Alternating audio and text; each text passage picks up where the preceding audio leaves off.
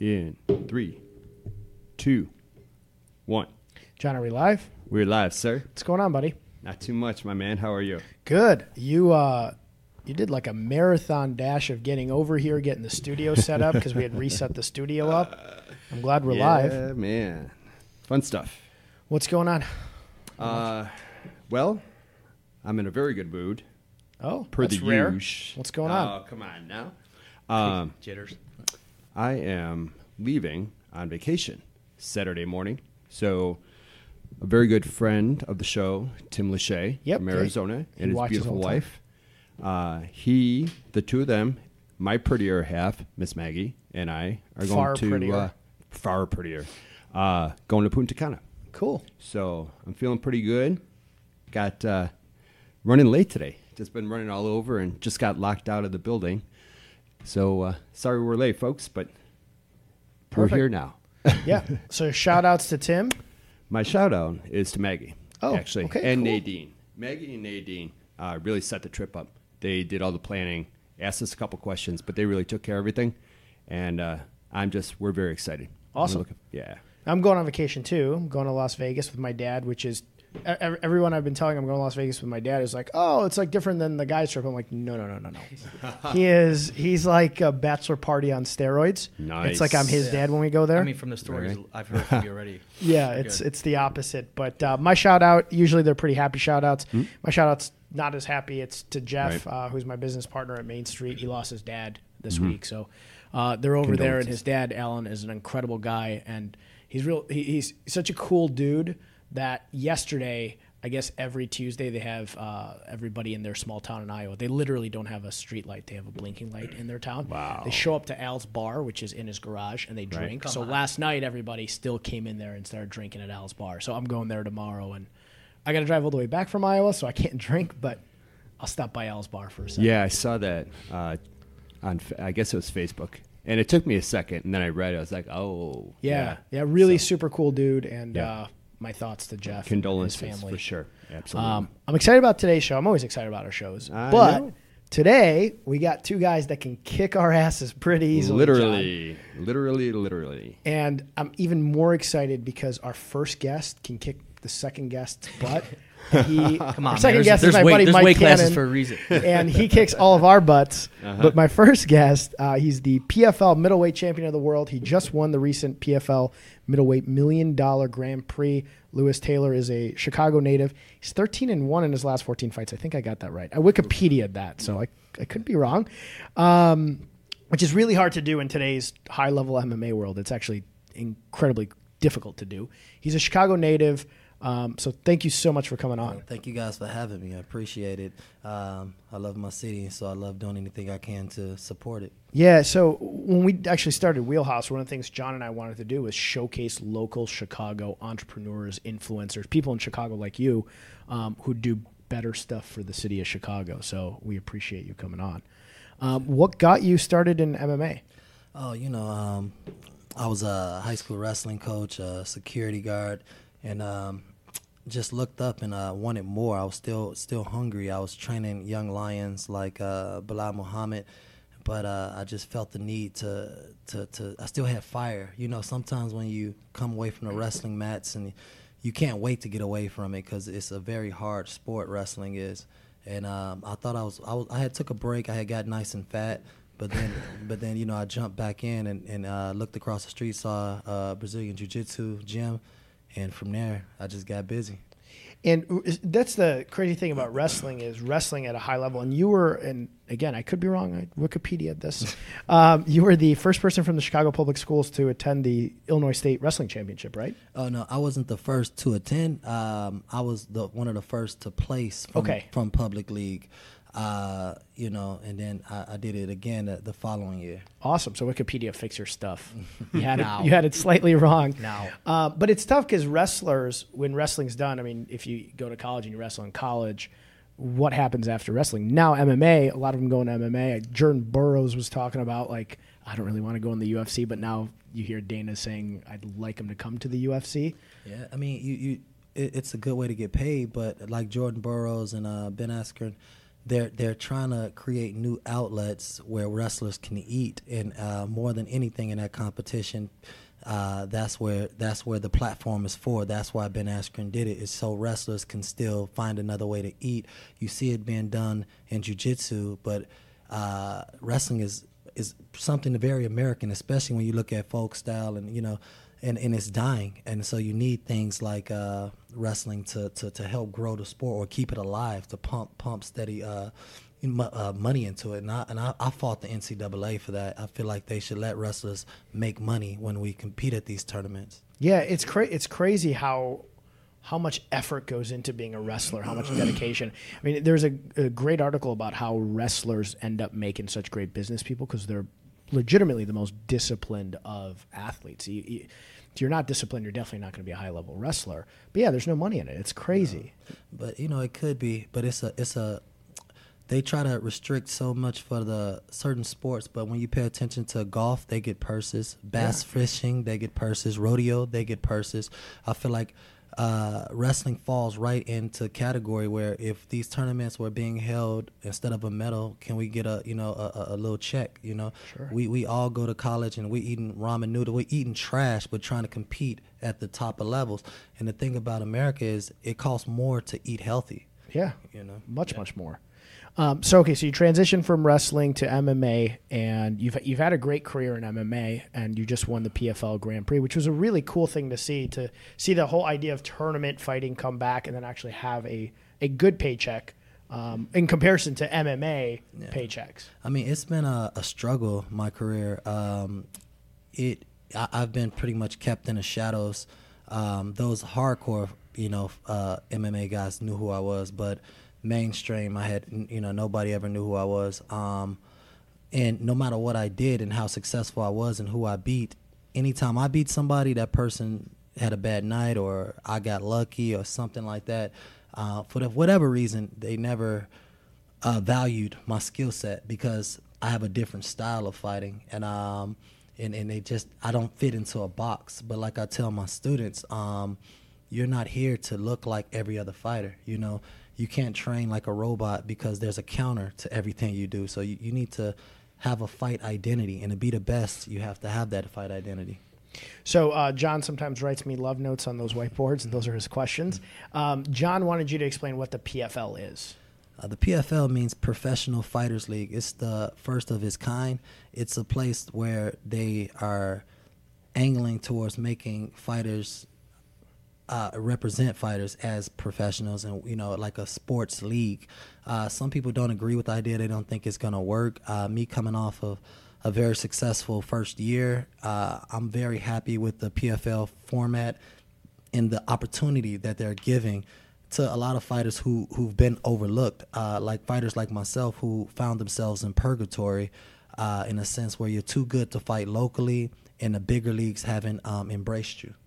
Yeah, and what a great springboard that is, because the PFL Grand Prix got really good publicity. I was following along the whole time. It was really cool, and I think it, like you said, it showcased a lot of names that you might not have been seeing in UFC or Bellator leading up to that, and now it's an awesome springboard. And I talk to a lot of people who are kind of like fair weather MMA fans, and they think that, now in the whole new Conor McGregor era, people are making tons and tons of money, and they don't realize that that's not true. Conor's making that, and there's some guys that are making a lot of money, but still a lot of fighters are getting tens of thousands to show, tens of thousands to win, and then you have, training fees, management fees. A lot of that gets taken away. Yeah, it costs a lot of money to be a fighter, and it takes a lot out of you. I was blessed to have a great support through my wife. She put the load on her shoulders, and we did it together. But then she, I told her I was done fighting at 36. I'll be 40. I just made 40 this week, May 12th. Oh, happy birthday! Thank you. So without my wife, it would have been even more difficult. Because I decided to chase this dream at 28, and I said I was going to give it a good run, and I was going to be done at 36. But at 36, I hadn't made it where I wanted to be, but I still had fight in me, So, and even when I went, some guys at 36, they're done, and but I still had good strength. When I go to the gyms, I still give people a hard time. They don't want to see me come in. They don't, so I'm like, I'm the old guy, but as long as you guys don't want to see me, I guess I'm still doing something right. Well, you don't look like the old guy, and it's crazy, like obviously this weekend. He doesn't age. Yeah. I mean, well, this weekend we saw, and you might hear Mike. I'll introduce Mike too, because this MMA roundtable might be great to bring Mike into. Mike Cannon is our other guest. He also fought pro MMA. He's a Chicago firefighter, and he's a business owner. Mike up. I'm gonna bring him up a little bit. He's a wrestler, so he likes to crouch down. The back a little problems. bit. It's not the. And you might hear Mike commenting on this, but for both of you, obviously this weekend you had BJ Penn and you had Anderson Silva, guys who were kind of towards the end of their careers, a little bit older, and you saw kind of the falling. What have you done, Lewis, to kind of keep your body in shape and then also stay motivated? I feel like as you age, like that. And I don't want to say the killer instinct's gone. I feel like even me when I was a kid, I was a little more of an aggressive guy. And as you get older, now you said you have kids. What do you do to get yourself both in shape and keep your kind of motivation? It's a support system. It's a feeding thing. Like even when my career wasn't going where it was supposed to be, I had other fighters in the gym, again, like Bilal Muhammad, even Mike and other guys. We come in and we feed off each other. We push each other. And so even when you might not have nothing going, if you can get in there and help somebody else achieve their dream, it keeps you going. Yeah. How about you, Mike? I mean, you've gotten you're not, how old are you? 32. 32, and you just had your 33. first little boy who's an absolute adorable little guy. Yeah. What about you? I mean, what keeps you motivated to stay in shape like that? Because, I mean, I lose that motivation as I've gotten older. I think it kind of goes back to the whole wrestling mentality. Growing up, you wrestle for so long. Even if you didn't wrestle that long, it's such a grind doing it. When you're done doing it, you're like, man, I want that grind back. You just never lose it. You want it, and it goes back to like, working or business or something like that. Once you wrestle, you never feel like you're going to be satisfied with something you do, and it's the biggest thrill competing or wrestling or just even in the room with these guys. Like I tend to wrestle and train until I'm literally can't move. I mean, I'll get wiser and smarter about it, but I plan on doing this for my entire life. And Lewis, you do a lot of coaching and training of inner city kids and kids who, are at risk as well, correct? Yeah, I've done, and I've always just tried to keep a door open if you want to walk through it. Yeah, again, I could be wrong. Your nickname used to be Handguns, and you've switched it to Put the Guns Down. What made you make that switch? And I'll let you explain the idea of Put the Guns Down. Yeah, I still consider myself Lewis Handguns Taylor. That was the nickname, stage name that I came in with. Put the Guns Down is the message that I strive to give everybody who might look up to me and those who know where I'm from. You could always say put the guns down, but people don't know you, so they don't really whatever.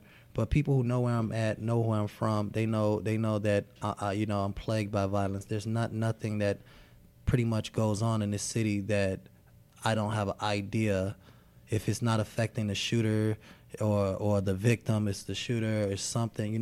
You always, when you're always touched, the only thing you can lean back on is to just try to be positive and try to, I found myself stepping away from the inner city, and as I stepped away, I don't want to isolate myself, but negativity breeds more negativity.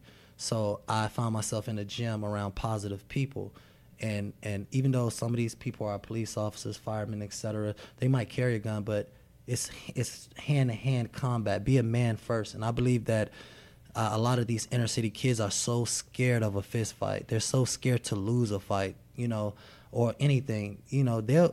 A lot of these guys, they've shot guns, but they've never even, they're too, literally, they fear an ass whooping, Yeah. And I feel like put the guns down and, just find yourself as a man before you look for a tool to end the disputes. Yeah, and it's a great point. I feel like a lot of people would avoid violence if you had to actually get in a hand-to-hand combat situation. And I also feel I obviously cannot fight like you two can. I started karate when I was 4 and eventually did jiu-jitsu, did a little bit of boxing. But when I started at 4, I remember the best thing my parents ever did for me was put me in something martial arts based, because the discipline in it. And then I think you get a very good self-understanding of you don't need to carry an ego. You're not the baddest guy in the room at all times. I mean, you're the baddest guy in this room. But, you know. I got to start training harder, man. I want this title. I'm going to keep teasing you about this. Man. And then when you leave, he's going to kick my butt. And then you're not going to be here to protect me. But it's, I agree. And it's great that you're taking, you know, your fame and, you know, your success and then bringing it back to the city of Chicago and trying to help how you can because it needs it. Yeah, it goes back to say, I never walk into any situation thinking I'm the baddest person in there. I think each man stands on equal ground, and if you know, and just a humble respect for each person, and that's again, when you train, you don't have the unnecessary, you know, that need to try to flex or try to intimidate people. And again, that when I meet people like that just goes to show you how scared, how that really, they try to act so tough because it's a little boy inside that never grew up. Yeah.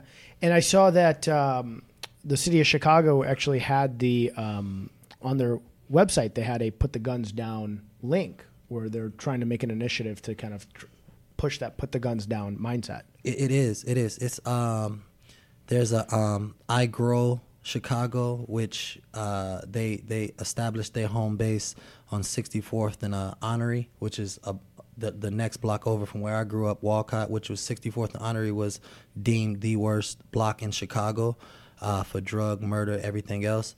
And so Chicago and the mayor and everybody else, they when they wanted to go to the heart of the situation and start there.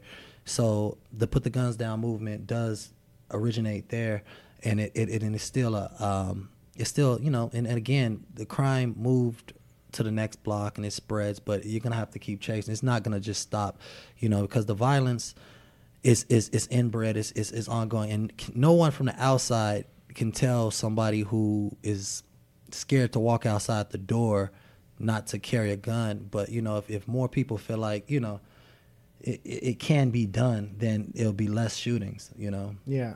It's a tough thing. I mean, you've obviously lived through it and you've been there, so you can directly impact people there because they'll listen to you. You know, you've lived through it. And unfortunately, a lot of people don't ever get out of that situation. You had the foresight to begin wrestling and you took your life to obviously a very successful height now. And I'm sure that there are a lot of kids in that area that probably look up to you at a very, very high level. And especially now. And again, my message to them is to stop trying to think only football, only basketball. You know, there's other lanes to find your way out of the hood, you know.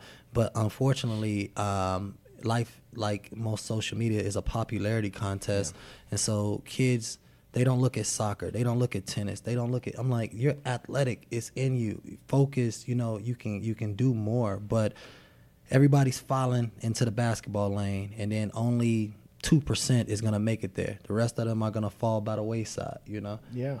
Yeah, there's a lot of ways to try to become a successful person, whether it's athletics or not. And yeah, unfortunately, it's almost like social media has a blessing and has a curse. It gives you access to people that you might not have been able to learn from in the past. You know, people can see what you're doing, be inspired by you, but also then everybody else has this kind of like persona of trying to be, you know, the great guy on Instagram. Yeah, it might be a complete facade. A lot of times it is, whether it's from the male or the female perspective, which is, you know, 2 years ago we had to bury, you know, Insta famous young lady from my neighborhood, and you know, thousands of followers on Instagram, and beautiful young lady, had a couple kids. But when it came time to bury her, you know, it took the family weeks and weeks and weeks to generate the revenue. And I'm like, where's all that money that, and all these rich guys that was hanging around you when you were alive, you know? Like, and it's the same thing for these drug dealers or street hustlers. Again, they live, you know, they have no sense of they put all that burden on their family, and they just live for today. It's only life is for today. There's no sense of growing old or living for tomorrow. You know, that's why everybody keeps asking me, what did you buy? What did you do? And I'm like, I pay for my house. Yeah. Oh, what kind of car you get? My Ford Fusion. You know, I'm like, I don't have enough money to go buy another car. I'm like, I need to make more money, and then I'll look into maybe getting something else. Yeah, we were talking off air. You know, people think, oh, $1 million is not chump change. People are going to start messaging me like, you brat. They're not chump. It's not chump change, but we spoke off air, $1 million. You actually said it best. $1 million now really only feels like it's $200,000 because you got to pay your taxes. You got two daughters and you got a family, and you have to plan for the future. And MMA is one of those things where, again, we talked off air. People don't get it. If you have a bad day in basketball, you just lost the basketball game. You have a bad day in MMA, you could not fight again. It's entirely possible that you're injured to a point that you can't or effectively fight again. Yeah, for a long time. But that's one thing I will say, that I tried to never question God and the path that I've been on, and all the doors that's been shut in my face, and the foot that I always felt that was on my throat. But I never questioned it. I just stayed positive and chucked forward and kept driving for my goal, was to be a world champion. Not necessarily the money, but to finish this sport, telling the world that I didn't waste my time at it, that I had a goal and I set out to accomplish it. But long story short is, if I would have probably got 100,000 here, 50,000 there, I would have probably grabbed that car. I would have probably grabbed that Rolex watch, whatever it was, that Gucci, that this, that.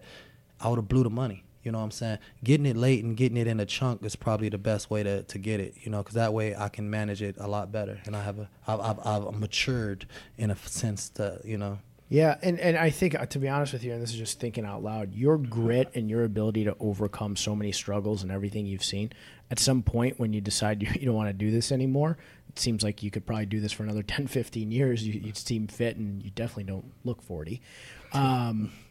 You'll be an incredible business person. I equate like that grind and just never quitting to just all business people become great business people because they've grinded through that stuff. Oh, thank you. That's the goal. That's why I'm here at this table with great business people, which I'm trying to learn. Yeah, I mean, I can't imagine, even in a business, if you have struggles for 2, 3, 4, 5 years, most people can just kind of close up shop and then be like, okay, all my losses are gone. The effort it takes to get yourself in the shape you have to be in, to get yourself ready, the physical, the mental anguish that you have to put yourself through to get to a pro MMA fight and then not be able to just step into a bigger position quickly because you're being held back. Probably 99% of fighters just get tired of it and they're like, I'm done. You grinded through that for 12 years to get to a world championship. And the scary part is I get messages from parents, messages from fighters from all around the world, America here too as well. And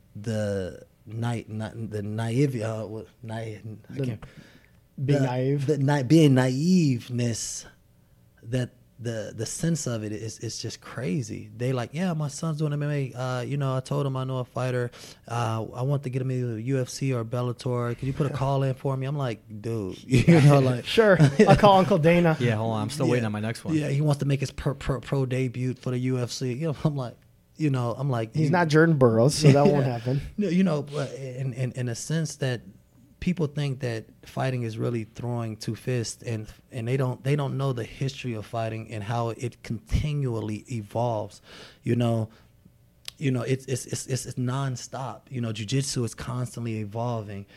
Striking is constantly evolving. Wrestling, it's nonstop. And the minute you take your foot off the gas, the minute that young whippersnapper is hunting you down. Yeah, and it's crazy that you've been successful for a very long period of time because, like you said, the sport's changed a lot. You don't see a lot of the guys that are from 35 to like their early 40s competing as well as they do against guys who are in their 20s and doing things completely differently now. Like the striking, like you said, it's evolved so much. It's so different. I mean, like you look at I don't want to use him as an example, but BJ Penn, he was so dominant, and his game, he's obviously slowed down and he's gotten older, but his game hasn't changed that much. No. But then you watch kind of like how the game has evolved, and it's kind of walked right past them.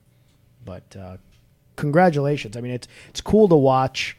It was cool to watch the Grand Prix, and it's, I've known Mike for a while, so I've kind of known of what you're doing through Mike, and watching you get to the point that you've gotten to and how much impact I honestly feel like you're probably giving to so many young people in the inner city is really awesome to watch. It's very, very cool. Thanks. Bringing in Mike Cannon as well. He was a gym owner at Elite Fitness. He did a lot for the local south suburb community as well. He had his gym open to me and other fighters too. We would use that as a second home. Yeah, Mike, was that your first business? I was, yeah. And you opened your first business in 2011? You're The gym, 24. 24. It's crazy. So I think, when was it? I opened my first business at 24. So same age. And at that point at 24, you literally feel like you don't know jack shit. Nothing. And it's crazy because I remember taking the risk, and I think in the moment I didn't appreciate how big of a risk it was to open a business because you just don't know. So kudos to you to doing that. So that was number one.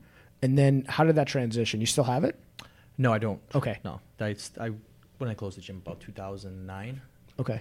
Or, well, opened 2000. I forget. So, was it gym 2009? I don't even forget. remember. Yeah. It was only 4 years. 4 years. We had the Okay. gym for 4 years. So Very, it was very cool. 2011 to 2000. When did you start training?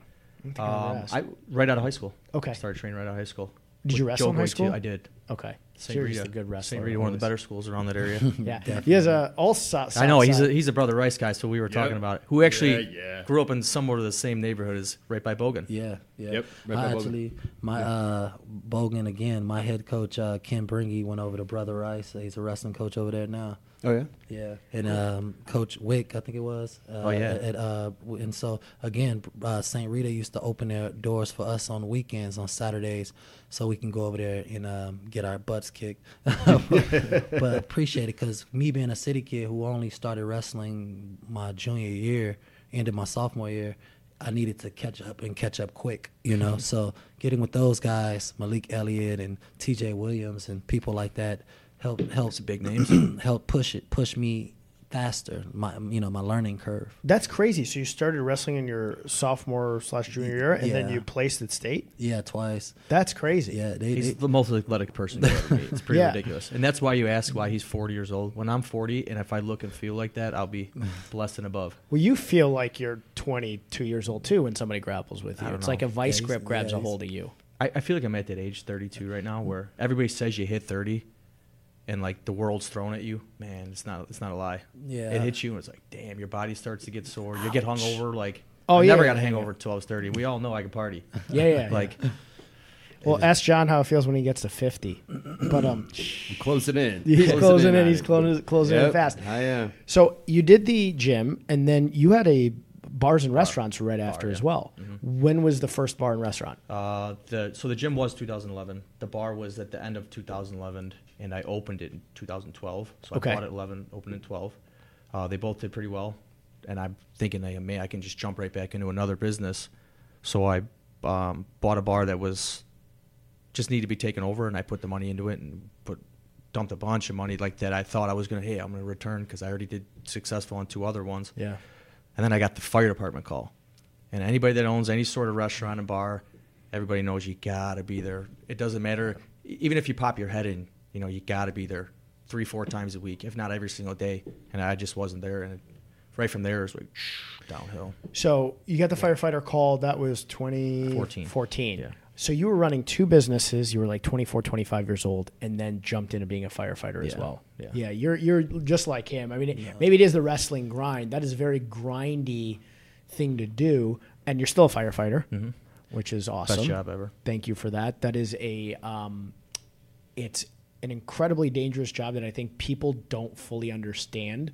And I've watched some cams of firefighters going into places, and I'm just like, man, I'm an adrenaline junkie, but no, thank you. Yeah. Sometimes so- it hits you sometimes. It's fun. It's like it's super adrenaline. It gets you back going. But, there's a few times where you'll be like, oh, shit. This is real. Yeah. Yeah. No, thank you guys. When everybody's running out or wants to get out, you guys are going in to do that.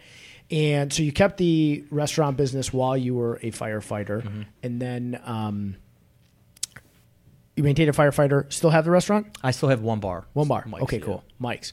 I felt like, Cool kept it name. original. Yeah, Original very in the very neighborhood. crazy name there, Mike's. Yeah. I thought it was just too much to balance at once. And then- Yeah. So now that you still have it, do you stop in, or do you have somebody else to help? Not as kinda much as I manage? should. Yeah. It's kind of running its own. Well, you also just had a kid, I did. beautiful baby boy. Callum Michael. Yeah, and he, 4 months on the left. He obviously was you're 4 friends months with on him the on left. Facebook, Yeah, and you and- see all those. He's so strong. He's made after his daddy. They got singlets already made for him. Yeah. But Mike's selling this stuff short still. Mike still would almost be training almost full time. Also, as well as he ran businesses and fire department, and he would still be in the gym training and pushing not just himself, other fighters as well. You know, Mike, that's the one thing, and I'm glad you touched on that you're great at with all of your friends is you're very supportive of your friends in all the difficult work that you do, but you're always helping try to bring everybody else up. I mean, you're very thoughtful of everybody else around you while maintaining a full-time job as a firefighter, having a restaurant, which is incredible, and a father now, it's which is greatest thing incredible. ever. It's the best job ever. Yeah, well, we got lunch the other day, and I feel like your son can already beat me in an arm wrestle. He's the best. I feel like you're already training him to be able to beat everybody at an arm wrestle. He'll be doing it double soon. leg everybody soon. He'll be doing it soon. And are you planning on keeping the bar? To me, I think the bar business, unless you're in guys, I mean, everybody knows Luke. Yeah. He's watching, I think. Those type of businesses, it's extremely hard, and unless you're kind of at that caliber, you really don't make much money. Yeah. I mean, I'm not saying you won't make much money in a local bar, but I mean, I've known a lot of friends and a lot of people that own local bars. They don't make the money like you think they do. It's a risk They too. don't. So it's like It's a huge risk. You're making some money, but the risk of losing a lot of money is very, very high. And I know this because we're friends. You've transitioned to investing in real estate, which is a smart thing, and you've done that for a long time, right? Well, I bought a house when I was 19. Which is crazy. Yeah. I worked very hard growing up. Yeah. And I kind of deterred a little bit, and I got a little sidetracked, and that's why I thought like I lost a lot of that money in the bar. But it was a big eye opener. Like, hey, I could buy some property, and the property's always going to be there. Somebody's always got to have somewhere to live, whether they want to own it or rent it. So if I have a house and a property, somebody's always going to want to live or rent in it. But if I have a bar, it's like I have to convince people, hey, come in, I got the best bar, you know. But in Chicago, at least, because there's so many Chicago-based jobs that you have to live in Chicago. Well, it's like I tell everybody, I'm biased, obviously, because I own a real estate brokerage and I love real estate, but it's a way to invest long-term in your retirement. And it's like, you know, you're both in pretty dangerous professions. I know, Mike, you know, as a firefighter, you guys do have pensions. Who knows by the time you retire if those things will be around. You know, it's dangerous to just rely on something like that. But you guys, you know, are both in a really dangerous profession. And Mike, you've obviously also fought professionally. But that whole knowing at 19 to start planning for your retirement is crazy. I mean, I at 19 was never thinking about planning for my retirement. I was never even a thought. Always. Like since I was, you could ask anybody in my family, my friends. I always thought about money. Not it's the only thing in the world, but just like, man, because we didn't struggle growing up, but we just like I went on one vacation growing up. Yeah. So I'm like, man, I want to buy my mom something. I want to do something. You know, I want to go out and have fun with my friends, and you had to work for that. So when you work for it, and like again. I really credit wrestling I honestly think wrestling saved my life for multiple reasons. Yeah. It made me, I made a lot of mistakes. I made a lot of things, but going back, you just grind and grind and grind. And I could have $20 million in the bank and I'd feel like I had 20. Yeah, he's definitely, if you know him, he's one of the most driven, tenacious people who's never necessarily comfortable or satisfied. Where somebody else might be like, all right, I'm a firefighter, I'm done. I'm going to just, you know, put my feet up. Mike's like, yo, I got that. Now what's next? Well, I feel like you guys are both like that. I feel like, and maybe it is a correlation between kind of wrestling and obviously Lewis, you and Mike. I know you were in the south suburbs, but obviously not in. I grew up in the south side. South side too. Mm-hmm. You know, maybe it's a idea of some people. You said some people are satisfied where they're at, or they're not making the move to get out of there. You both have done incredible jobs of taking your lives and transitioning them into. Yeah. Something that's way better for you guys. I actually just had this discussion with a few of my buddies from the firehouse. Like, if you're from the south side, it's like a black hole. Like, I hate to say it. I mean, like, nobody wants to see you succeed. So you get so comfortable. You're marrying the same girls you grew up with. You're never leaving, and you're so comfortable with your life there. I'm not saying it's bad. It's for some people, but that was never for me. I always wanted to get a little bit, reach outside of the box and stuff like that. So. How do you manage your time? Because I know in the firehouse, horribly. Yeah. Well, you probably think that, but you probably do a better job than you think. Women are always going to think you're managing. I'm on the go. I'm on the go 24/7. But you know, so you guys are. I could be wrong again. It's 48 hours on, 48 hours off, right? 24 on, 48 off. 24 on, 48. There's a lot of perks with the city jobs. Okay, but you have to really then. So because when you're on.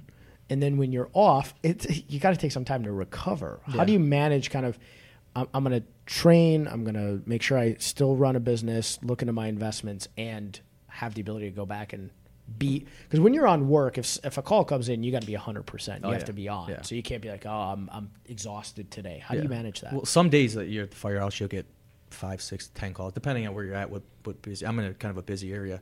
Some days you get 20, and then the next day you had to go. Like I would have to go to the bar or something. I'd be like, man, I'm not 100% into this. I don't even want to be here right now. Yeah. You know, and I, like I said, I grew up pretty young.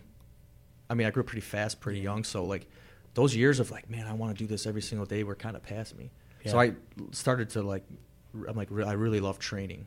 That's more important right now than going to the bar. So my time management was towards what was making me happy instead of what I should have been handling at the time. Mm-hmm. So when I learned how to kind of just balance both of those, it's a bit, you got to sit back and really realize what's the most important right now. And then that will make you happy because you're stress free. Yeah. Did becoming a firefighter and just being busy kind of take away from wanting to push pro MMA to kind of like a level like Lewis is at now?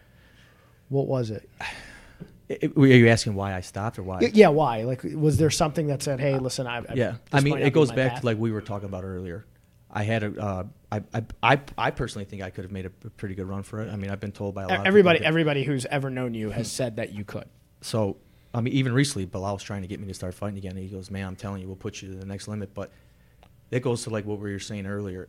All these fighters that have put so many hours and so many time into the gym, and they don't get any reward for it. There's guys like Conor McGregor who's doing his thing. You can't hate it. Yeah. And he's making a name for himself. He's doing all this disrespectful stuff, but he's doing it. But then there's a guy who would beat the living shit out of McGregor who nobody will ever know who he is. Yeah. Nobody. And there's guys that I go in the gym, I'm like, who the hell is this kid? Yeah. And nobody even knows him. Yeah. And there's like, that's why I kind of stepped away from the game. It turned into like, who's the flashiest and who's this? It's the social media game, Yeah. And not who's the best. Yeah. MMA quickly, me being an older guy, I was here when it was kind of on the probably stage B after the, say Stephan Bonner, Forrest Griffin, when there was a lot of local, all around the globe, promotions popping up, and they were paying. There was people pumping money into you. You have sponsors, they would give you money, but at some point, it all dried up. Yeah. So the cost to train dries up, and people don't understand that little $500 that you might give a fighter to put on a banner that nobody ever might even really see your banner, or to you it might not, translate as making sense. Mm-hmm. For that fighter, huge. It's a lot. It's a lot, because the fight itself they might make, and fighting is the only sport that I know because of the demand of young people wanting to be fighters. It outgrew the actual, So like they came in, I just want to fight. I'll fight for nothing. I'll fight for free. It's crazy. And they literally killed the market. You understand? I made my pro debut. I was making like $500, and then it was growing on a scale. When all these young talents came in, promoters go, wait, I don't need you. I can get 5 guys to fight for $100 or $200 instead of paying you $2,000. And so then, for me, I never wanted to treat myself like a prostitute. I'm like, this is what I think I'm worth. Even if that amount wasn't a lot, you're not going to give me less than a month's rent to go step in a cage and get punched in the mouth. So I'm like, at least let it cover my month's rent. But the way these promoters are right now, and the way these young, dumb kids who don't understand that they are actually shooting themselves in the foot, they are killing the market, I agree. I never understood that I'll fight for anything. It's like, you don't understand. Like, you got to put a value on you. I even say this to business people. Your hour has a worth on it. When you become a business person, you're a business person. As a fighter, you're a business person. You know your worth, and you know how long it takes you to train. You know what it's worth for you to have to get in there. And then on top of that, risk your livelihood, which is something a business person like me, if I go to work and my hour is wasted, or I failed at my hour, again, I lost my hour. I didn't lose my health because of that hour. Yeah. It's such a stupid thing. And I remember the banners, like M1, Strike Force, all the other promotions. You could have like tens of thousands of dollars just on a banner in your shorts, and then kind of the Reebok thing happened, and then all that stuff was kind of going away, which sucks. Yeah, it took a lot of money out of a lot of people. Took a lot of money away from people who were not, like we said, the Conor McGregors, and maybe, Cowboy makes decent money. That's a big reason I stopped. Do I want the fire department? It's $100 guaranteed, full benefits, everything?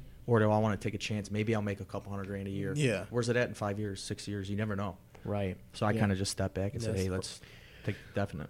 Well, Lewis, you were way more mature mentally than anybody probably, especially 12 years ago when this was kind of getting in there, where you were like, hey, I got a worth, I'm going to fight for my worth. Yeah, when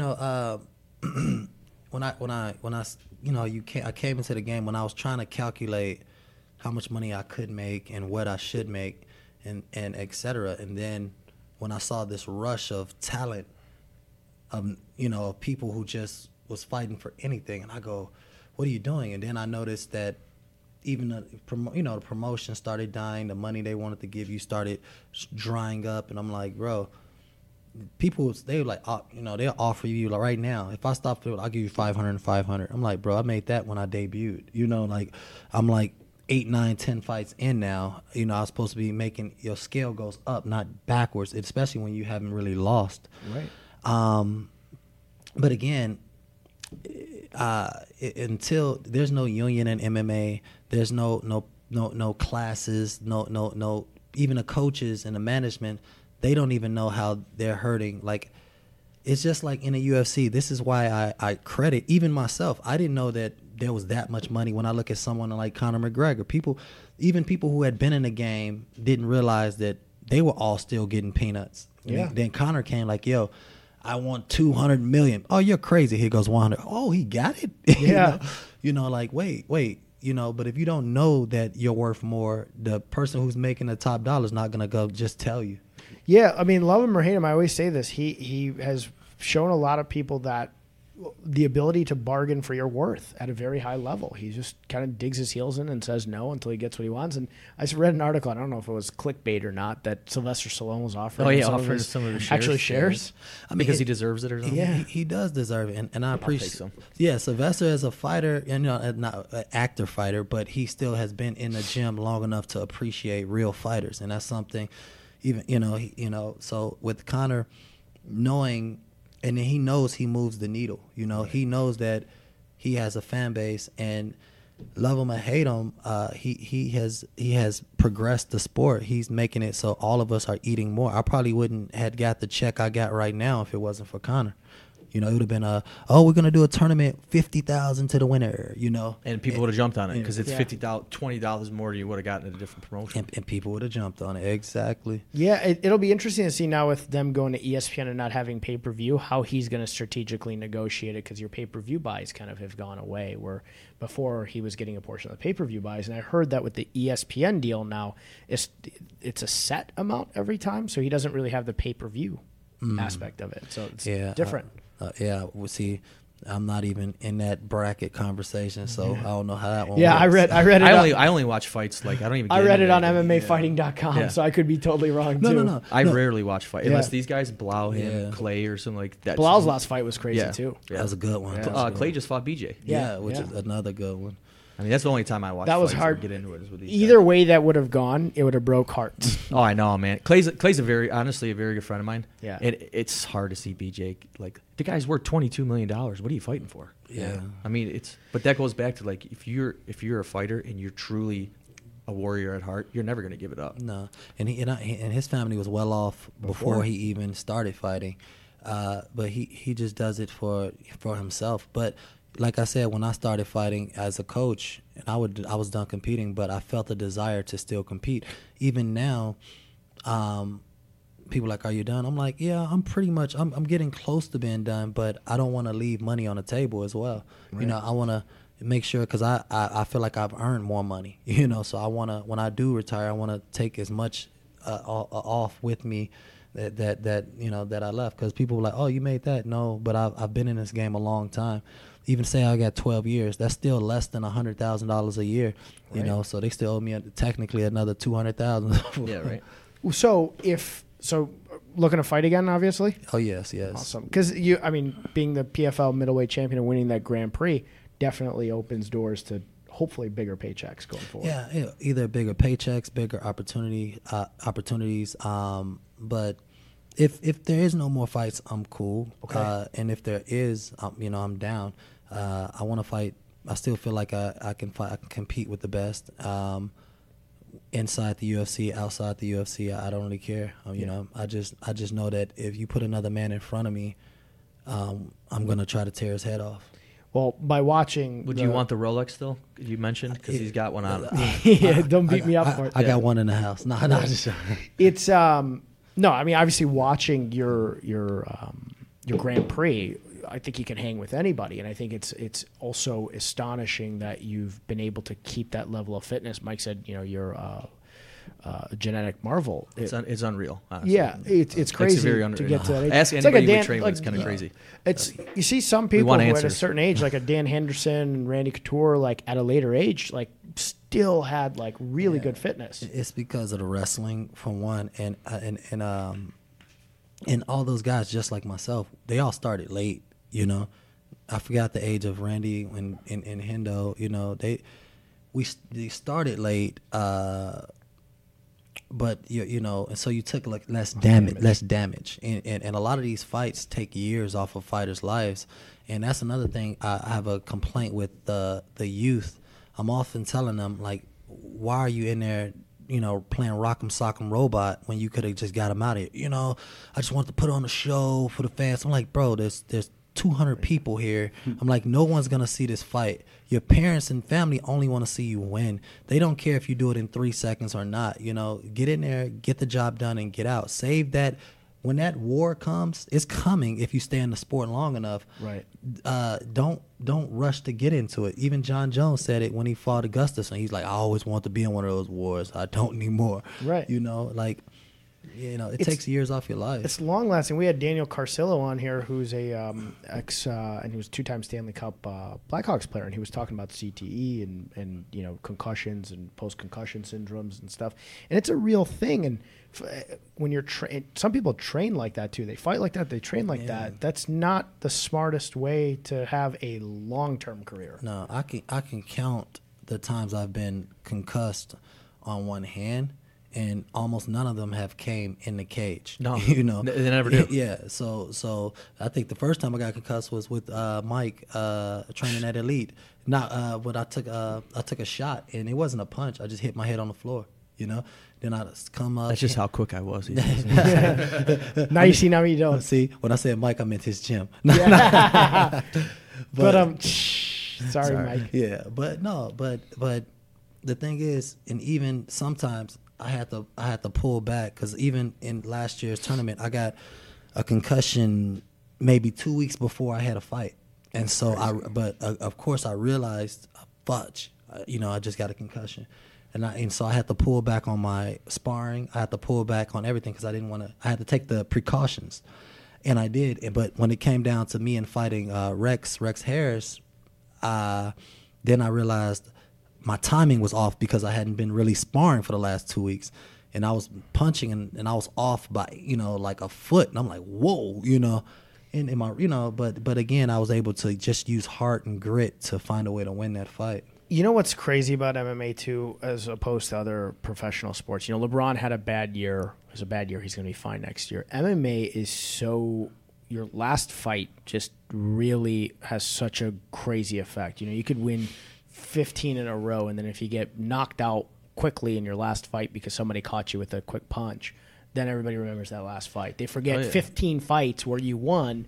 They just remember that last one, and it's such a tough thing. It is, but I would say it's better than boxing, because in boxing you can be 40-0, you get one loss, now they act like you're straight trash. Right. Now, but at least with MMA, you get that loss and you can get back in there and then redeem it. And people look at some of the greatest fighters have losses on their record. If MMA was boxing, Conor would never be where he's at. Right. Because he already had losses on his 5 record. losses or something. You know, the support wouldn't be there, you know? Do you find that boxing has a lot of padded, like you get a lot of guys fighting, obviously guys that are like It's corrupt. It's the most corrupt thing in the world. Yeah.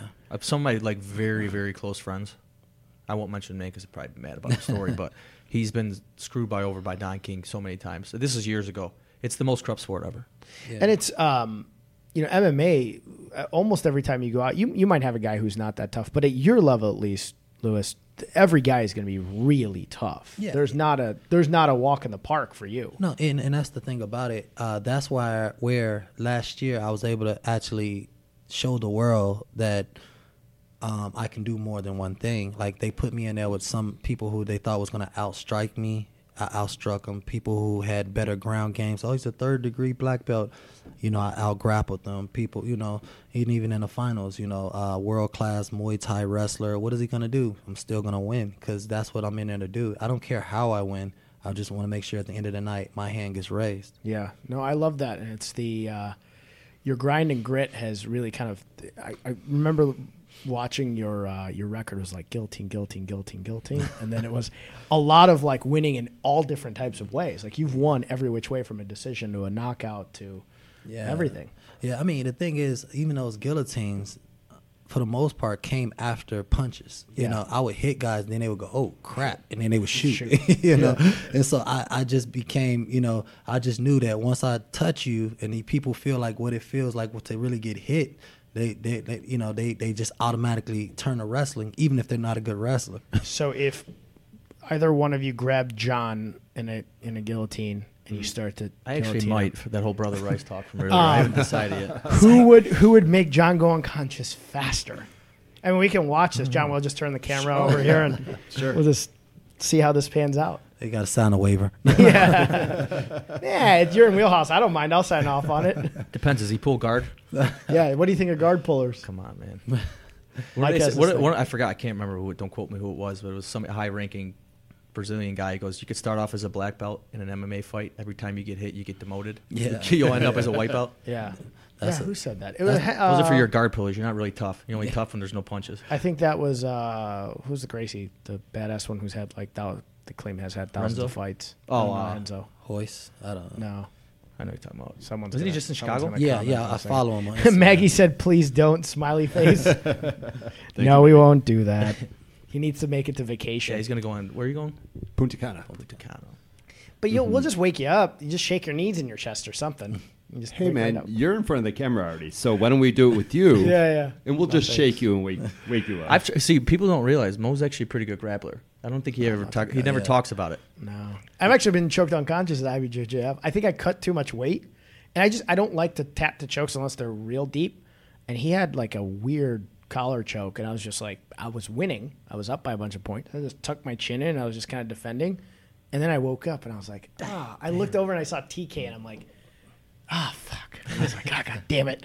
And I got It's better up. than seeing Lawrence, because I'd been really let down if Lawrence was there. Yeah, I think he was on the other side. I was going to say, he was on the other side winning. He's on the while other I side was of the getting world choked because he out. doesn't like Chicago. He's on the other side of the world. Yeah, it's that was an interesting experience getting strangled completely unconscious. But I'll tell you, anytime I've ever boxed, that is a much more helpless feeling if you're losing because you can't tap. You can't be like, I give up. Yeah. Like getting hit. And I feel like you get a lot of like jiu-jitsu drowning in a guys. pool. You get a lot of jiu-jitsu guys who feel like, I could beat anybody's ass, and they don't realize like, well, you get to tap out in jiu-jitsu. And yes, you can probably beat up most people in a one-on-one fight, but a good wrestler who can punch you in the face probably can't beat him up. No. Yeah. That's why wrestling's life. Yeah. I mean, I think wrestling is a very underrated martial art.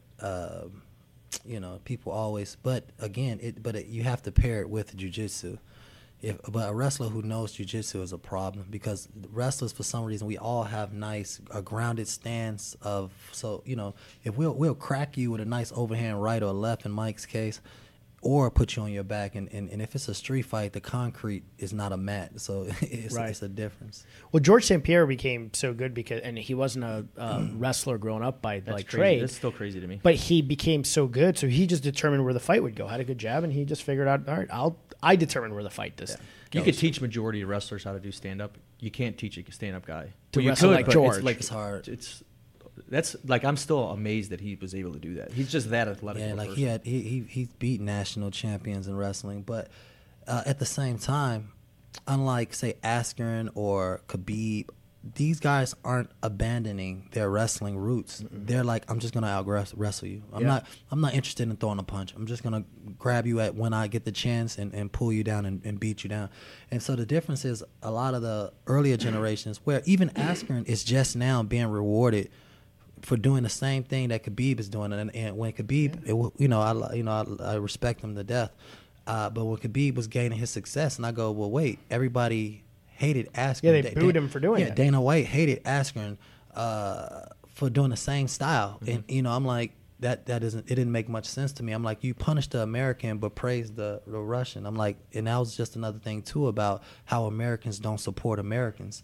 You see how the Irish get behind Conor, and that's what makes Conor successful is that push from his homeland in an entirely different country. Because when Conor fights, they travel. They no. You think he knows all? He don't know them, but they travel. The difference is I can fight, in New York, and 95% of the people I know are making an excuse of why they can't come. Yeah. I went to the Mayweather-McGregor fight, not to the actual fight, but I was in Vegas for it, and all of Las Vegas was Irish. Yeah. They were chanting from morning to night. Green. Yeah. We'd be playing blackjack at noon, and you had the "fuck the Mayweathers" chant. They would get the whole casino going, and they were just chanting it up. And they were doing the ole ole ole all day. And Vegas is where Mayweather's from. Right. And so the thing is, I told people, even when Conor fought in New York against Eddie Alvarez and won the second belt, and we had a bad night as far as my team, and I was depressed, but it was so hard not to get swept up into the energy that the Irish people bring when they follow him. And I was like, wow, it was just surreal. You know, they had a banner about the size of a street, marching it down 7th Street. They shut the street off. The cops couldn't do nothing.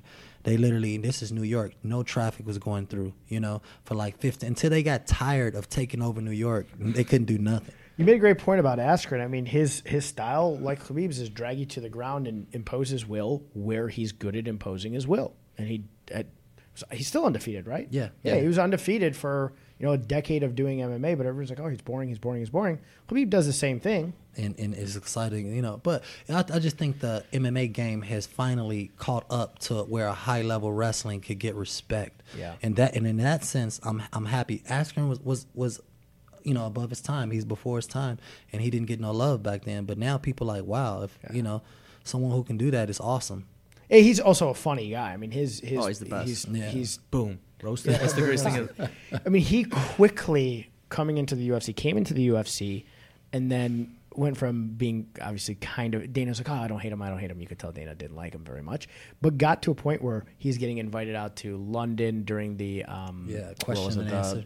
George Masvidal fight, the Q&A. So he's done a really good job of, with the short amount of time he's been in the UFC, really catapulting his name up there. I mean, he's already been a multi-world champion. The UFC for him is just the last horizon. Just like myself, if I was to get there, it would be just the last hurrah. The thing that you wanted to do before you retired, but if it came, cool. If it didn't, cool. And now he's just living in a moment. He's fighting the guys he's looked up to. And, he's like, I'm a huge fan. I don't want to fight him. But that's who they want. They want to give him the guys he don't want to fight. But he's still making the best of the opportunity. He really wants that George St. Pierre fight, but I don't think George is coming back for that. Not for that. That's too dangerous of a fight for George. George has always been smart. He got out when he could. He's injured. He'll fight for a big payday. Well, he wanted the Khabib fight, but that for the UFC, if George came in and embarrassed Khabib and then was like, hey, I'm out, because he was only going to do one and then peace out, then you ruined your other draw too. But Khabib's smaller than Askren as well. It's 155 and Askren's a $170. Yeah, so it's a difference. St. Pierre said he was going to go to 55. For that fight. That's crazy. He would have been crazy to make that, because he was shredded at 185. Yeah, I don't see him making that weight, though. And he's older now. Yeah, it's hard. I used to even cut weight for jiu-jitsu tournaments a bunch. Now I'm like, couldn't cut 2 pounds if you asked me to. And George isn't a small guy either. He's 6 feet 6'1". George, I don't know. I think he is smaller. He's like 5'10". I think he's shorter, but he didn't look that much smaller than Bisping when they fought. And Bisping used to fight at 205 and went down to 185. So 155, he'd be a massive 155. Yeah. I remember seeing, actually, I was there for a wedding, but it was the weekend that Conor fought Khabib. I was in Vegas for a wedding, and I walked by Woodley, and I was like, whoa, I imagined him to be so much bigger. I mean, he was in a suit, so you couldn't see how jacked he was, but he wasn't that much taller than me. He's not that big. No. And I was like, whoa, he's not that big of a guy. Woodley's like 5'9". Yeah. But yeah, a couple inches taller than me. But not that big. But he's thick and muscular. Once you take him off. You got a shout out from Jason Moneybag Smith, said the king of Chicago's MMA, definitely showing you You can become whatever you want, and being from the ghetto, 100%. Thank you. And then Roberto Ramirez said it was Carlson Gracie and Renzo Gracie that said that. Gotcha. I knew it was one of those. Who is Roberto Ramirez? Yeah. So there's a, I don't know why he Shout out, tosses this Coach. out Shout there. out. I don't know why he never mentions that he's good friends with Rampage. Seeing his career grow up too. Yeah. He's a fun guy. Yeah, very. Did very, he get very you fun. fighting? No, he didn't get me fighting. I just followed him, and then I just knew that I could, become successful if I followed that path. Yeah. I watched him. I watched him when he was dirt poor. He used to literally just. I used to have to sneak him in our dorm room because he wasn't supposed to be on campus and run food to him because he couldn't afford to eat. Wow. And then I remember driving him to the airport just so he could go, because we had some girls out in Arizona, so he can go stay with some girls we just randomly met just because he was homeless at the time and didn't want to go home back to Memphis because he didn't want to give up on his dreams. And then he was like, email me on like Hotmail or something like, yo, I'm taking a fight. And then from there it was just Busting skulls. Was that in Pride? no, that was his first one was in California somewhere, I believe, or Arizona. And then after that, once he went to Japan and they saw that power bomb, they just fell in love with him. Yeah, and he's a great self-marketer, and then sidestep from MMA into acting too. What a great transition And he now made. he's playing he has a video game line on Twitch. And other things. It's great opportunities. He's a big guy too. You were a training partner with him? Yeah. Because when he balloons up, he's like big. He's heavyweight. 260. He also said one of the funniest comebacks I've ever heard to John Jones. Which one? John Jones was talking shit to him when he goes, "Shut up, John. Your legs look like two burnt toothpicks." Yeah. I lost it, dude. Yeah. It was too funny. Matchsticks. Yeah, and then good old John Jones. He now his career is starting to get very long too. He was such a powerhouse when he first started, and he kind of was like the next level. Like he had already evolved into kind of that next style of MMA, but he's kind of kept that career going for a long time. He's not my favorite fighter in the world, John Jones, but he's kind of just. Every time you want to see him lose, he pulls it out. I think he's one of those guys that kind of let the fame get to him. He Yeah. was awesome. Yeah, he's a Most young guy, respectful too. guy when he first started. Now he's just like, holy shit, dude, you're a completely different fighter. Like, Douchebag. you're Yeah. not a fighter, you're a completely different person. Yeah. But at the same time, when you get that type of success at such a young age, It's hard. you want people to stay the same, humble, God fearing, et cetera. But then the circle you keep changes. You can tell the circle he kept was into sex, drugs, and rock and roll. Yeah, and I'm surprised a little because his brothers. I think his brothers are older and they're pro athletes too. I would have almost imagined he would have probably done a better job of adapting to it, seeing his Yeah. brothers already kind of be famous guys. That's why I said there's no excuse to the matter No, of no. money. Because, his brothers were taking care of him at least some point Yeah, for his training career. A little better than most, definitely. Because like we were saying, $500 can go a long way, and if you got NFL money, then you can definitely afford to fly your brother here. I've never really had a camp anywhere outside of Chicago. That's why when people say, "Oh, they from Chicago," but most people are from, but they leave. I'm probably one of the few incidents that just stayed in Chicago, trained in Chicago, a little small gym here and there, but nothing fancy. Nothing state of the art. That's awesome. That even goes further to prove your toughness and skill set because people now fly around to these like mega gyms. Like you go down to Florida, there's tons of them. Now the UFC Performance Institute has like some crazy training. They're building Oregon, right? building one in China, Nevada, and that place is sick. Even when it comes to training partners like Rampage, unfortunately, you get to a certain success, but you look back and there's not many people there, and then you're paying for your training partners. We're like a do-it-yourself gym. Yeah. Like we just, hey, can you make it at this time? And hey, this person has a cage. We're gonna go here. It's crazy. We're fighting on the highest scale, but we're doing it at a low budget pace. Well, I've seen a bunch of pictures of you guys and Belal when he was fighting his last fight. Even there's pictures of you and Kevin and a bunch of guys just training with him when he's down here because I know he goes up to Milwaukee. Yeah, right? Duke Rufus, yeah. Yeah. Which took him a long time. I don't know who talked. I think it's one of the best things he's done in his career is out streaming from doing that. But we had Daniel Wanderlei, who is one of our head jiu-jitsu coaches. He got the opportunity for Duke and to be his head jiu-jitsu instructor. And then so he took off, maybe a year or two before that. And then Anthony Pettis had his success as as a world champion. And then from there, I want to go down there. And then so Bilal and them started going, for him, Kevin, they start taking off. I'll go every blue moon, but I have a wife, kids, family, so it's hard. I can't, and my wife has that 9 to 5, so I'm the person who does the doctor appointments, who does the parent-teacher conferences. I'm the person, and that's the thing I'm blessed with, having the ability to fight. I haven't really had to lose time with my kids. That's awesome. That's when I'm like, that's why, like, if I could have never won last year's fight, I would have still been happy because my kids are happy. I haven't lost anything from them. Time with them. And that's a sacrifice a lot of people have to make when you're trying to put food on the table, is you lose time with your family. Having to get up and go to a camp every 8 weeks before a fight and just leave your family, that's tough. How old are your kids? They're 10 and 9 now. Okay, so they're fun. Do they watch the fights? Do they not watch the fights? They're there. They're really there. Yeah. And that's another reason I don't like losing. Yeah, that's the other thing about sports. Like I saw Max Holloway brought his little son to all of them.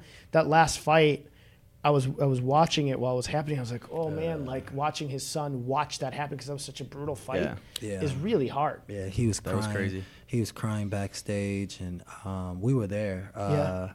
And Max is such a cool dude, and Dustin as well. So sometimes that was Bilal's fight. Yeah, it was fun. That was his weekend. And again, like Max gave Bilal shout outs, and we was doing photo ops with his kids and the whole crew. You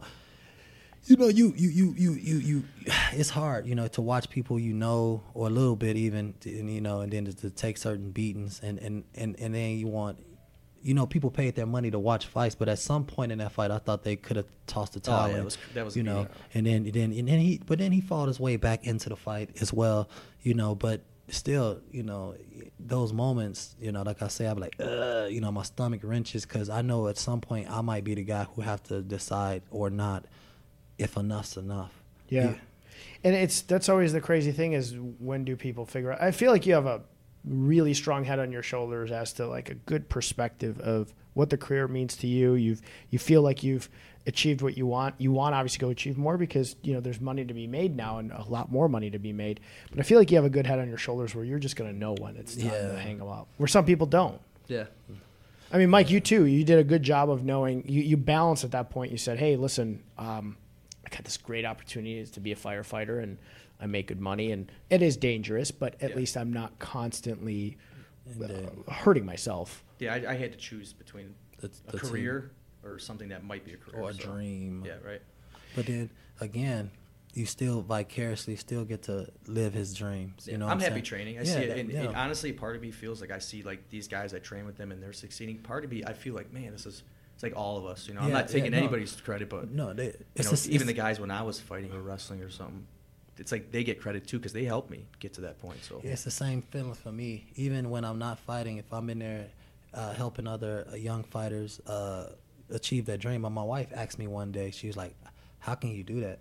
Like I couldn't go help other people achieve their dream when my dreams are, burning somewhere. And I'm like, babe, my dreams are my dreams. They're not changing, but you that energy.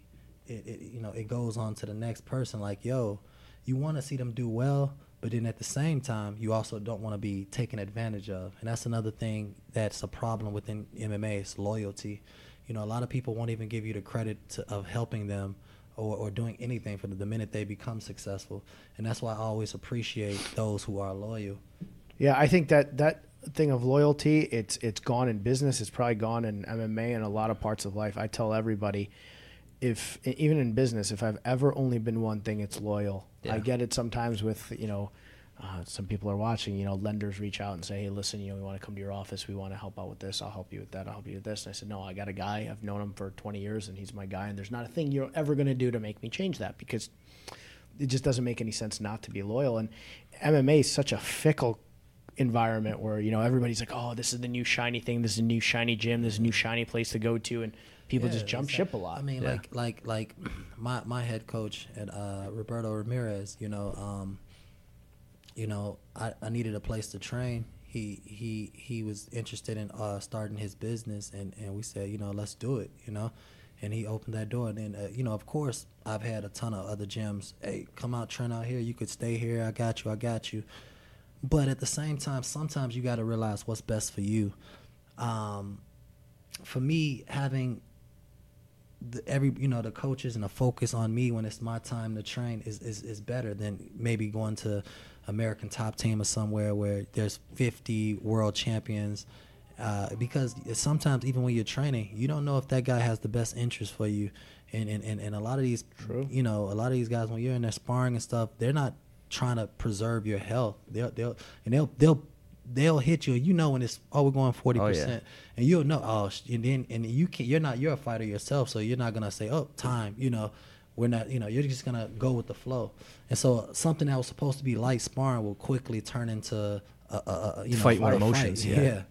Yeah, which again can lead to getting hurt. Like you said, you had tons of concussions in training. Yeah, because the minute that's when you get hurt. Have you ever noticed that? Well, the minute you try to be easy on somebody or too easy, that's when they go, you know, they're like, oh, you know, I was just trying to do light. And then next thing you know, you're hurt because you was just trying to, you know, flow with someone else who was trying to, you know, I don't know if they scared or what, but just going way too hard. Oh, yeah. Yeah, well, you guys, Mike, the last time I went in, I haven't been going in very much. You, out of everybody, when I said, hey, listen, I haven't trained in a long time, I just want to go light, you were teaching me, you weren't trying to kill me when you could have just murdered me in a second. Everybody else was trying to rip my arms and my neck off. I think there's a lot of people, like, you go to gyms. No egos. You don't have an ego. Yeah.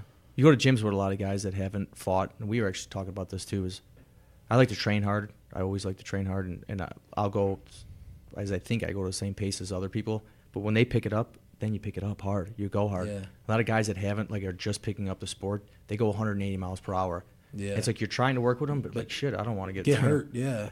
You got to protect yourself. And it'd be the same thing with me. Even a lot of the other guys, some guys we spar, they be like, oh, man, you sparring light with this guy, but when you spar with me, you crack me. I'm like, cuz you trying to crack me or you hit me. They're like, but I'm smaller than you. I'm like, it doesn't matter. Yeah. If we're sparring at 50% and you hit me at 100%, I'm not going to hit you back at 50 just because you're 20 pounds lighter than me. I'm going to crack you right back. And, you know, and some people just don't get it, you know, and so you have to teach it to them the hard way. Yeah. Well, I'm going to go 0% with both of you, so I don't have to get hit. We flew through well over an hour. We always ask this on the show, and I'll start with you, Lewis. It could be advice for either somebody getting into wrestling, MMA, or business in general, just a piece of advice to anybody. It could be somebody from the inner city that just wants to get out, or all of the above. We just always ask for a piece of advice if you got anything for people. My piece of advice goes back to the company you keep.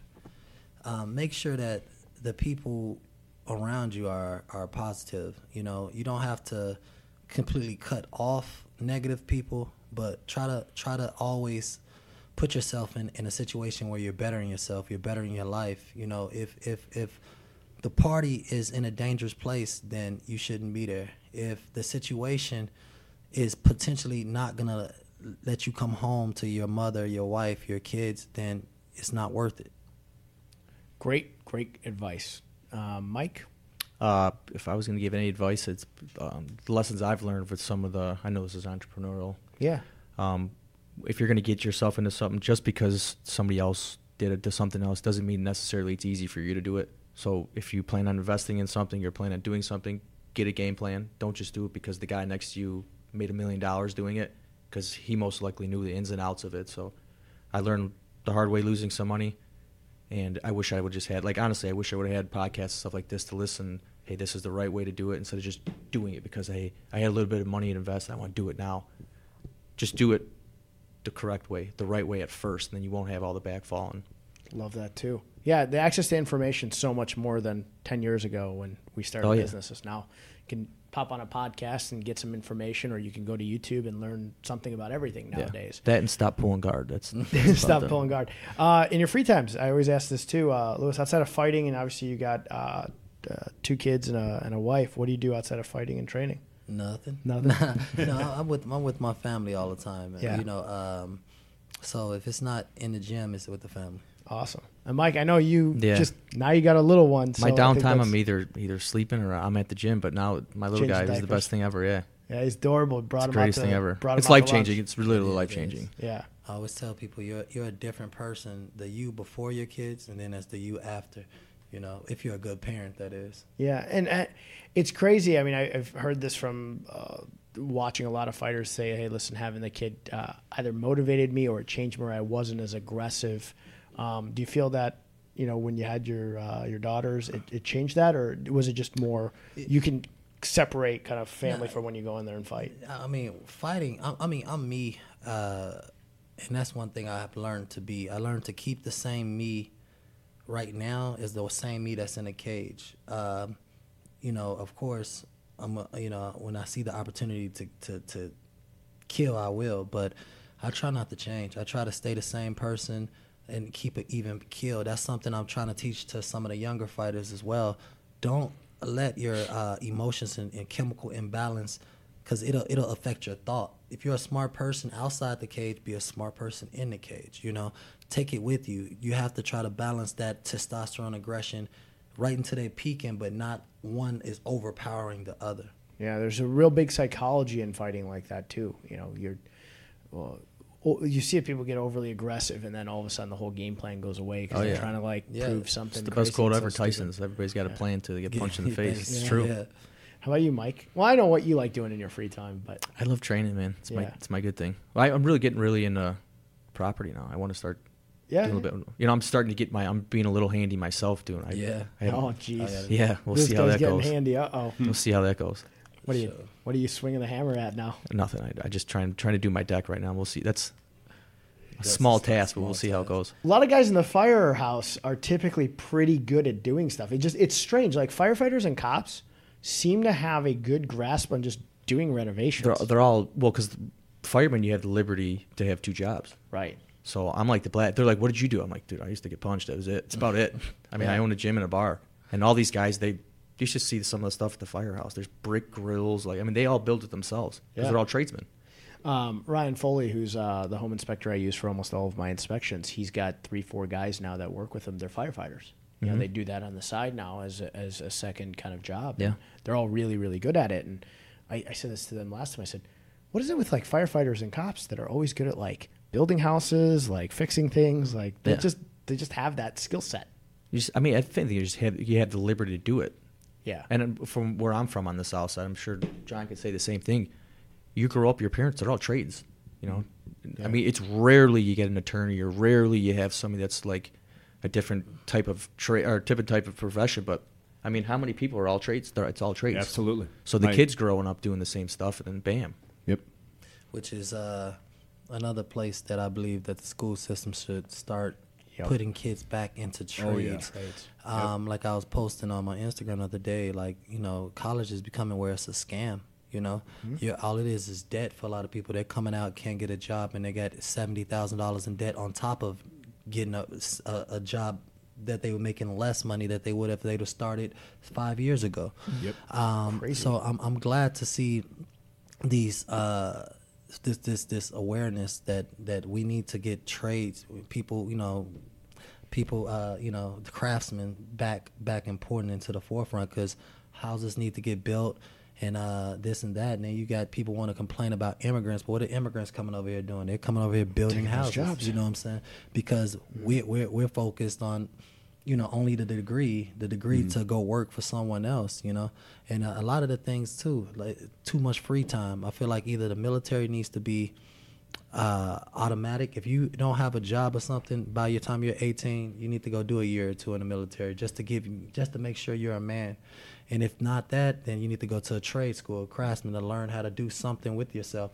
If you leave people out here, you know, I know we got freedom and then freedom this and freedom that, but at some point, too much freedom is a bad thing. Yep. Yeah.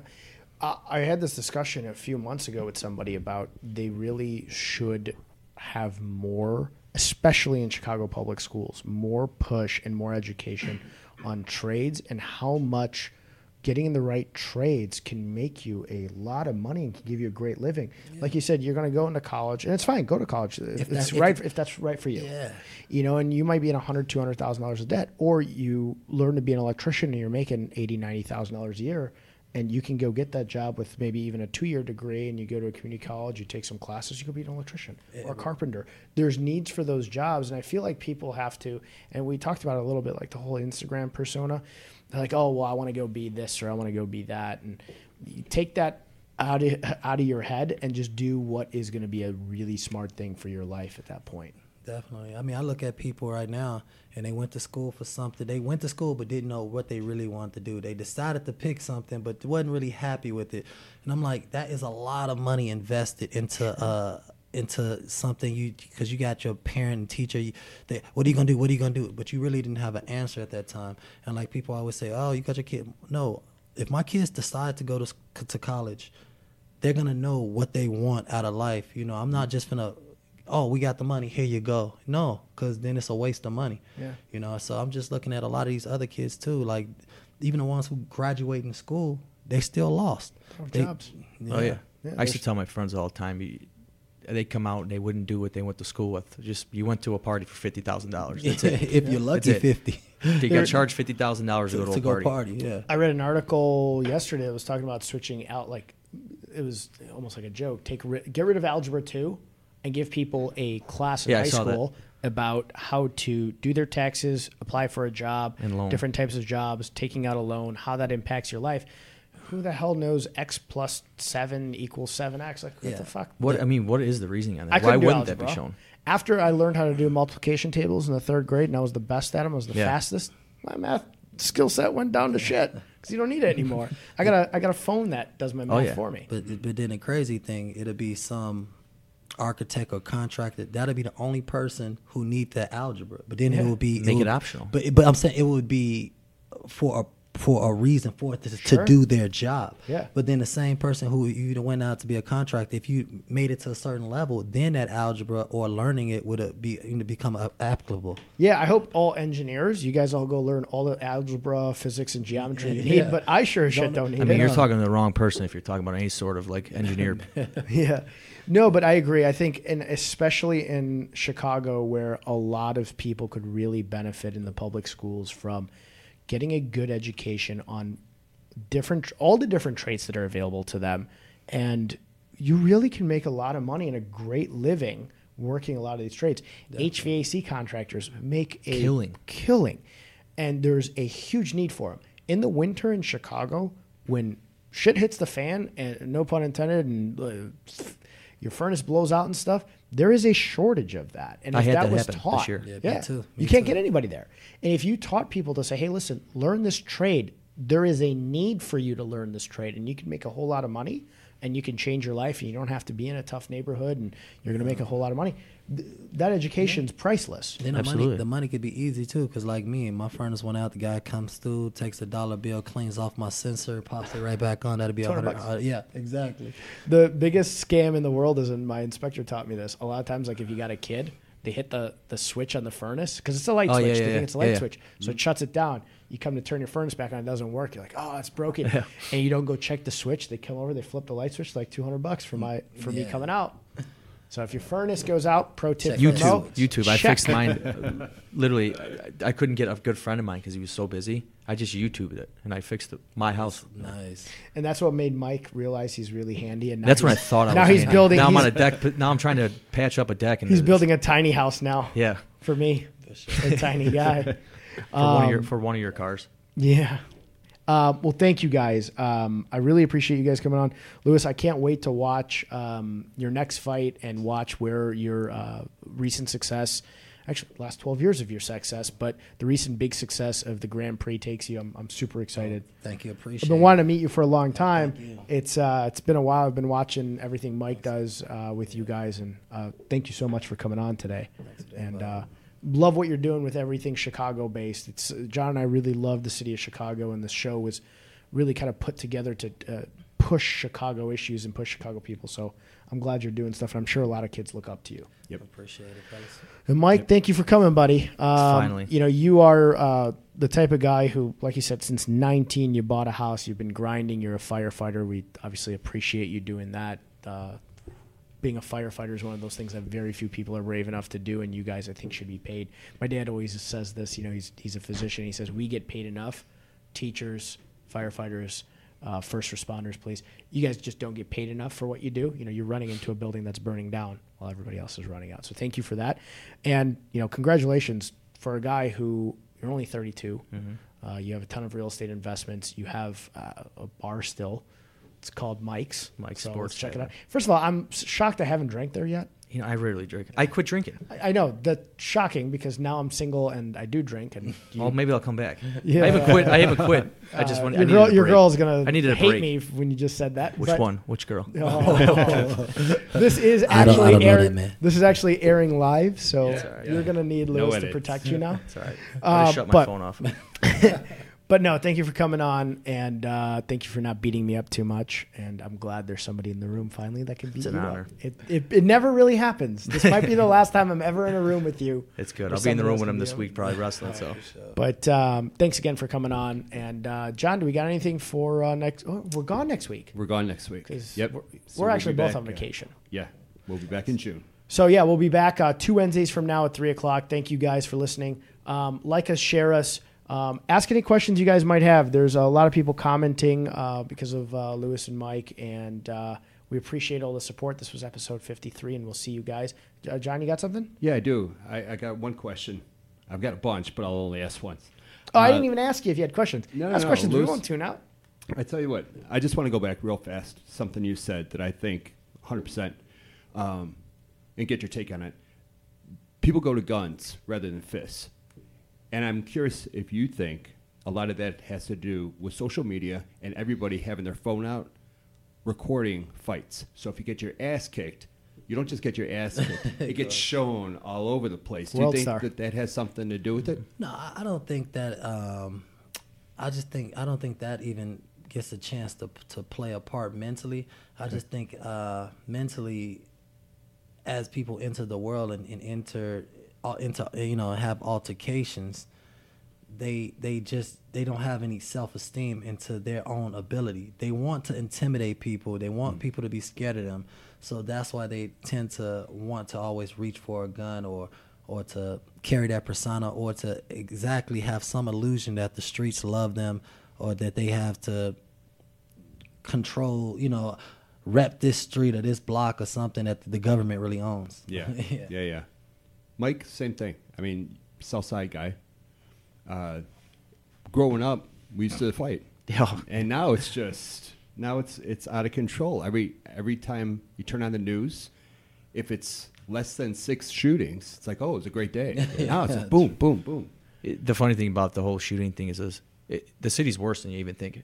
On being on the fire department, we get stuff every single day you'll never even see in the news. Really? It won't even. I mean, sometimes on a good summer day in some of the worst part of the neighborhoods, there'll be 4 or 5 more shootings than you've even heard of.